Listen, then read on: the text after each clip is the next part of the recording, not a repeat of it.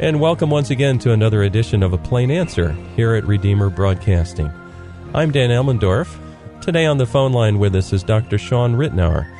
Dr. Ritenour is professor of economics at Grove City College. It's a Christian liberal arts college in Grove City, Pennsylvania, about 50 miles north of Pittsburgh. He's also author of the book, Foundations of Economics, A Christian View. And Dr. Ritenour, thank you so much for joining us today. Well, thank you for having me. It's a great honor and a pleasure. Now, you're an expert in economics, and you strive to apply the Christian worldview to your field. So let's talk about that a little bit. This is a really interesting subject to me. It seems that families in America are struggling just to make ends meet. Whether it's the rising costs of health care, increases in land, school taxes, gas taxes, inheritance taxes, or some cries that we sometimes hear from the small business community that they feel the heavy hand of government oppressing them and counterproductive to their freedom. I often think about when I drive through Kingston, New York, which we live near, I see very few businesses that are creating new things, like widgets, I would call them. You know, certainly we see restaurants, diners, health facilities, some education, but very few thriving businesses that are really creating things. It almost seems like they've lost their incentive that ordinarily would be there in a free market. And it seems like the climate for small business is kind of depressed.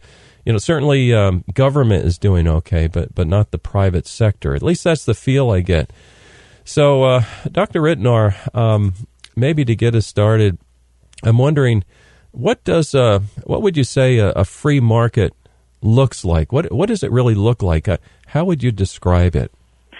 That's an excellent question. I would say, well, first and foremost, I think it's imperative that we understand that a generally free market is not much. It wouldn't be that helpful if a free market ran counter to our understanding of Christian ethics and our understanding of the creation. And one of the reasons that I sort of embrace the free market is that I'm confident that if you have a Christian understanding, a biblical understanding of man, and also a biblical understanding of the created order, that God has built into creation certain economic laws, and that those laws function best within a free market. And also, a free market is the general economic system that one, I think, has if we live out a Christian ethic of property. And by that I mean a Christian ethic of private property. There's a long Christian tradition, really going clear back to the Scriptures, advocating the idea that if people own a piece of property, that property is secure, that nobody can just come and take it away from them. And that's true not just for private criminals, shall we say, but also the rulers. You can think back to maybe a case where the king, I think it was Ahab and Jezebel, wanted Naboth's vineyard, and Naboth said, "No, I can't do this because I'm not. My religious convictions are I can't trade this thing." And so it's very clear that the people who were trying to get him to part with this property were doing things that were wrong. And so this idea that people are secure in the property that God has blessed them with, that is a fundamental Christian ethic. Now, if we embrace that as a society, what we end up having is a free market economy. A free market economy is essentially a vast network of voluntary exchange. So people are not forced or compelled to trade if they don't want to, but if people are willing to trade and they can successfully negotiate a mutually understood mutually agreed to contract, then they're able to exchange. And this type of exchange society promotes what we call the division of labor, where different people are able to use the talents and the skills that they've been blessed with, that they've been created with. People are able to use the capital goods that they have been blessed with and the land that they've been blessed with, and use it to produce things and engage in productive activity that best suits them. You know, not everybody is equally good at different things. So we see the division of labor as a way for each individual person to become more productive and then in some sense benefit themselves. But then also, as we do this, we're all serving one another and the entire society becomes more productive. All of that is only made possible in an environment of private property where people are allowed to, they're secure in their property, they're allowed to trade their property. We can't trade what we don't own. And ownership then implies the ability to trade. And if we're able to trade, then we're able to specialize in producing certain things that we're relatively better at producing, and then trade the surplus for other things that we would like to have as well. And so a free market is a network of voluntary exchange that manifests itself in the division of labor under the legal institution or supported by the legal institution of private property. And as we embrace private property, it facilitates exchange, so it facilitates the division of labor, which helps us all be more productive. But it also provides the incentive to accumulate capital. Right? You had mentioned, for instance, the seeming diminishing in a number of communities of businesses. Businesses move out, but businesses don't move in. One reason why that occurs is that there doesn't seem to be incentives for people to set up shop in a certain place. And in order for businessmen and entrepreneurs to be willing to do that, there has to be an incentive to accumulate and capital and use it wisely. And by accumulate, I don't mean hoard it and be a miser. It just means come into ownership of productive assets, machinery, tools, computers, what have you, because it takes those things to produce a good that other people want. And so as people use more tools and more machinery and they can organize them efficiently, that of course allows them to produce something, and the entrepreneur is doing that hopefully to earn a profit. So if however, they don't have incentive to do these things. If, for instance, they're afraid that if they earn profits, they're going to be taken away from them through confiscatory taxation or what have you. Or if we invest in capital, it's not going to, that's a long-term commitment, but if we go ahead and invest long-term, the future returns are going to be eaten away through inflation, well, that reduces the incentive to do all these things. And so I would say that it's pretty clear, and this is recognized not just by economists, but also certainly some of our best Christian theologians and thinkers in the 19th century recognize this as well, that when we don't have private property, we don't have the ability to exchange, we don't have the incentive to save and invest and engage in entrepreneurial activity, then we move away from prosperity to the sort of a malaise, if you will. Well, that's very helpful. I love your definition of a vast network of voluntary exchange manifesting itself in a division of labor under this legal institution of private property, if I may summarize. I think that's what I heard you say. Sure, that's exactly right. That is, there's a lot to chew on there. Yeah. This notion of voluntary exchange, correct me if I'm wrong, but this is something that takes place at a very low level, and it's not programmed by government, I assume. Oh, that's right. I mean, you think about the things that we do every day.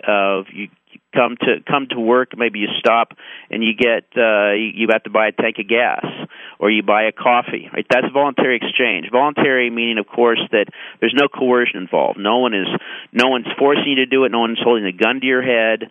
No one says if you don't do this, to the gulag with you. That's voluntary. On the other hand, it also means you're not kept. You're able to engage in voluntary exchange. In other words, you're not coming to a gas station and you don't have some official saying, well, you don't look right, you're not tall enough, you're not the right color, you've got funny religious views, and so you can't buy gasoline today.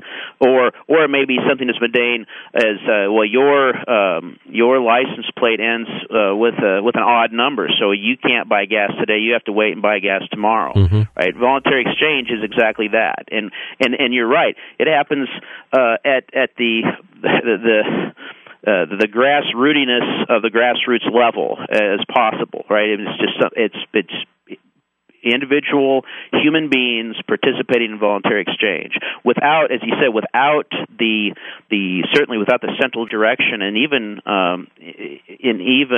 without the what should one say, the intrusive regulation of the government. Yes. Okay. That's very helpful.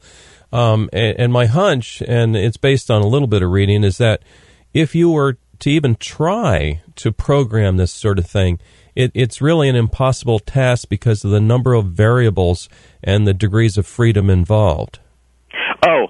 Yeah. I mean, certainly it's possible to try to implement a plan. I mean, that's what all socialist dreamers have tried to do whenever they've tried to create their utopias. But the problem with that is, when you think back to how we talked about what a market economy is. A market economy is this manifests itself in the division of labor. When you think about that, think of all the different ways in our society people specialize in doing particular things, right? You specialize in broadcasting, and I specialize in teaching and writing about economics. There are people that I know that specialize in providing groceries and produce to people. There are people that specialize in selling barbecue. There are people that specialize in ranching and growing cattle. There are people that specialize in a whole host of things. I mean, almost all of the things we do, people are specializing in these things, and they're specializing in them not because they want to consume them themselves, right? I don't teach economics just because I really like to hear myself talk, a few times every day about economics. I've said in a lot of my lectures many times, and in some sense, if I was talking just for myself, I probably would retire because I've heard it a lot.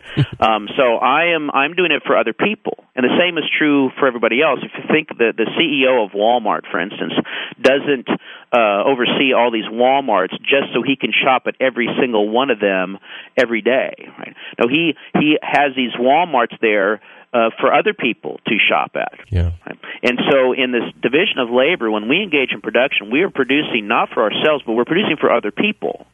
And that's what makes it actually somewhat tricky to get the benefit of the division of labor. Right? There's a tremendous benefit in all of us because we're all able to do what we're relatively better at doing. We're all more productive, and then societally we're all more productive.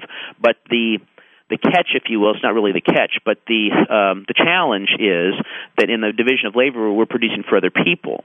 And we can't read other people's minds. Right? In other words, there's a lot of decentralized activity going on that has to be coordinated some way for things to work right.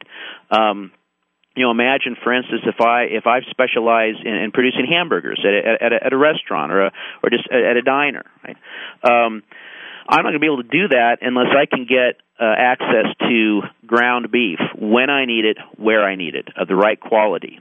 Well, the people that are supplying me with ground beef are not going to be able to do that if there's some type of snafu in the cattle industry, right?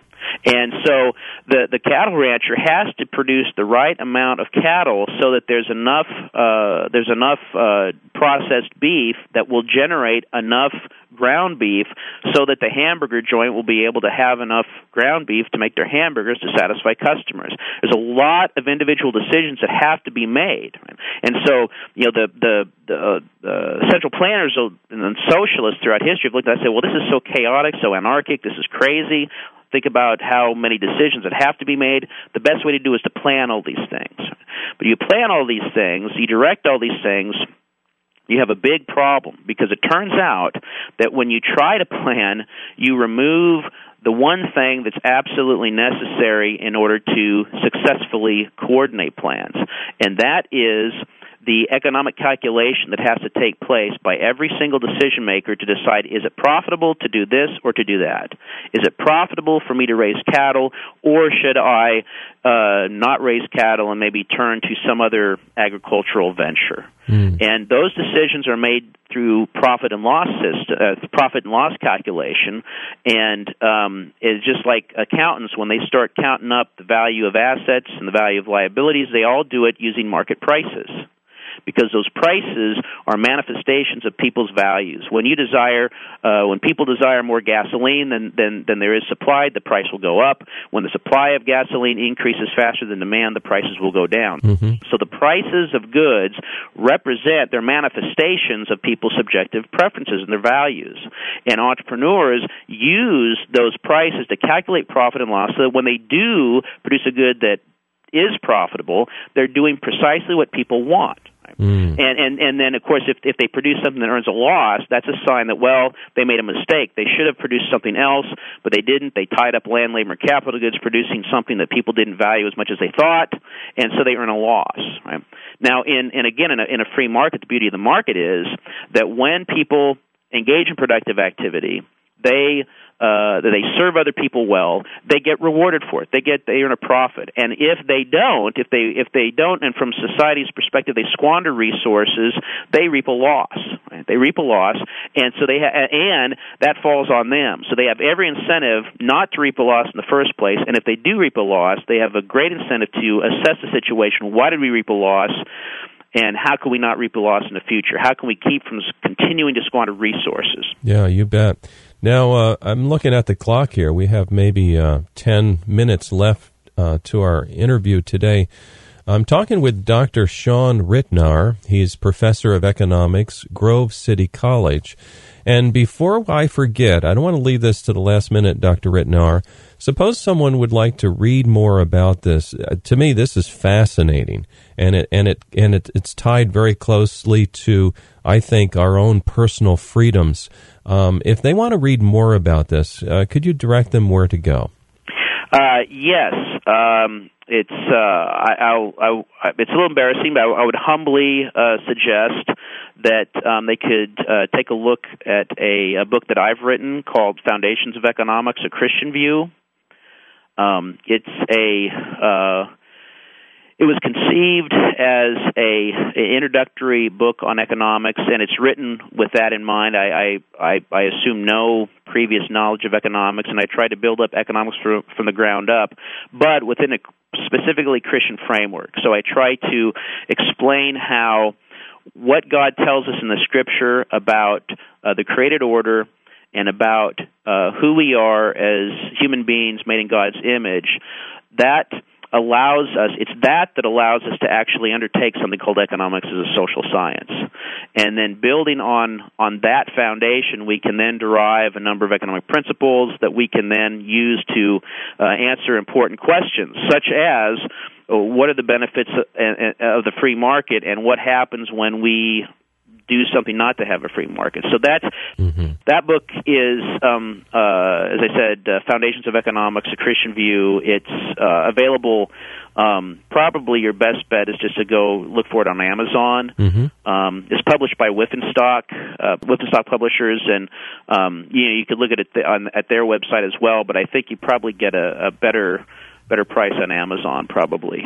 Okay. But if you're also wanting to look at something that's, say, not book length, I would encourage you to take a look at the website of the Ludwig von Mises Institute at mises.org, mises.org. That institute was very helpful. I was a Mises fellow when I was in graduate school, and they have a tremendous amount of economics resources online. They have daily articles written by their scholars that are more sort of editorial and op-ed links. Then they have a vast library of economics and sociological and political works online available for free as PDFs, and you could spend many years reading their works and really a tremendous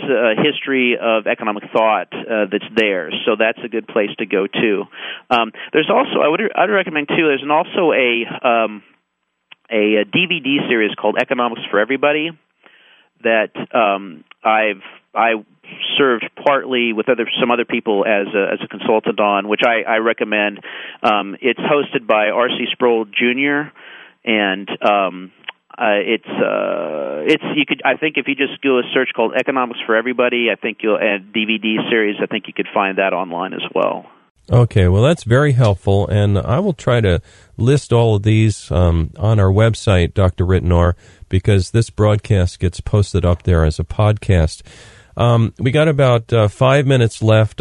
One more question, if I may. Sure. And I know this could be probably a whole year's worth of talks, but you've described what a free market really looks like. This vast network of voluntary exchange. It manifested as a division of labor and under the legal institution of private property. So very important. Now the big question, also another big question it's this. Does America really have a free market? That is a big question. I guess it could be big or small. The short answer is no. We don't have a free market anymore. In some sense, we never had an absolutely free market. I don't think any economy has ever been a pure 100% free market, because a free market would be a market that does defend and embrace private property rights, but then the government does not intervene, and there's always been some level. But what I would say what we have is a hampered market economy. In other words, it is a market economy. There's buying and selling. There is voluntary exchange that takes place, but it's not completely free voluntary exchange. It's hampered in one way or another. And you think about it, just think of the tax burden that we have. A high tax burden, even from historic standards in our country, significantly high, government spending, and government spending represents resources not in the control of private citizens, but in the control of government bureaucrats. And so government spending represents one of the largest and most important ways that government intervenes and hampers the market economy and directs resources away from the actual desires of people in society. And then on top of that, you have the government-privileged monetary system, the central bank, inflating the money supply at high rates, leading to continually higher prices, continually dropping in the purchasing power of money. And then you have the entire, the regulatory apparatus that seems to continually be growing. And so in reality, we don't have a free market anymore, and that to me that's at the heart of why we don't seem to have the thriving communities that we've had before. In large part, it's because of a variety of government interventions, subsidies and special privilege being granted to certain businesses and certain enterprises and certain people in certain governmental sectors. Think of the financial sector, for instance. And then not just subsidies given to certain people, but then regulations holding back other entrepreneurs. And when that happens, it always results in less saving, less investment, less entrepreneurial activity, and that hampers that market division of labor, so we're just not as prosperous as we used to be. Very helpful. I would like to follow that up with another interview someday and have you educate us about what is the central bank, what is this thing called the Fed, is it a godly institution or otherwise, and I would love to hear more about that from you someday. I'd be happy to talk with you about it. Yeah. We got 1 minute left. Dr. Ritenour, thank you so much for joining us today. And maybe 30 seconds advice for the average Joe on the street that wants to obey God and glorify Him with his life.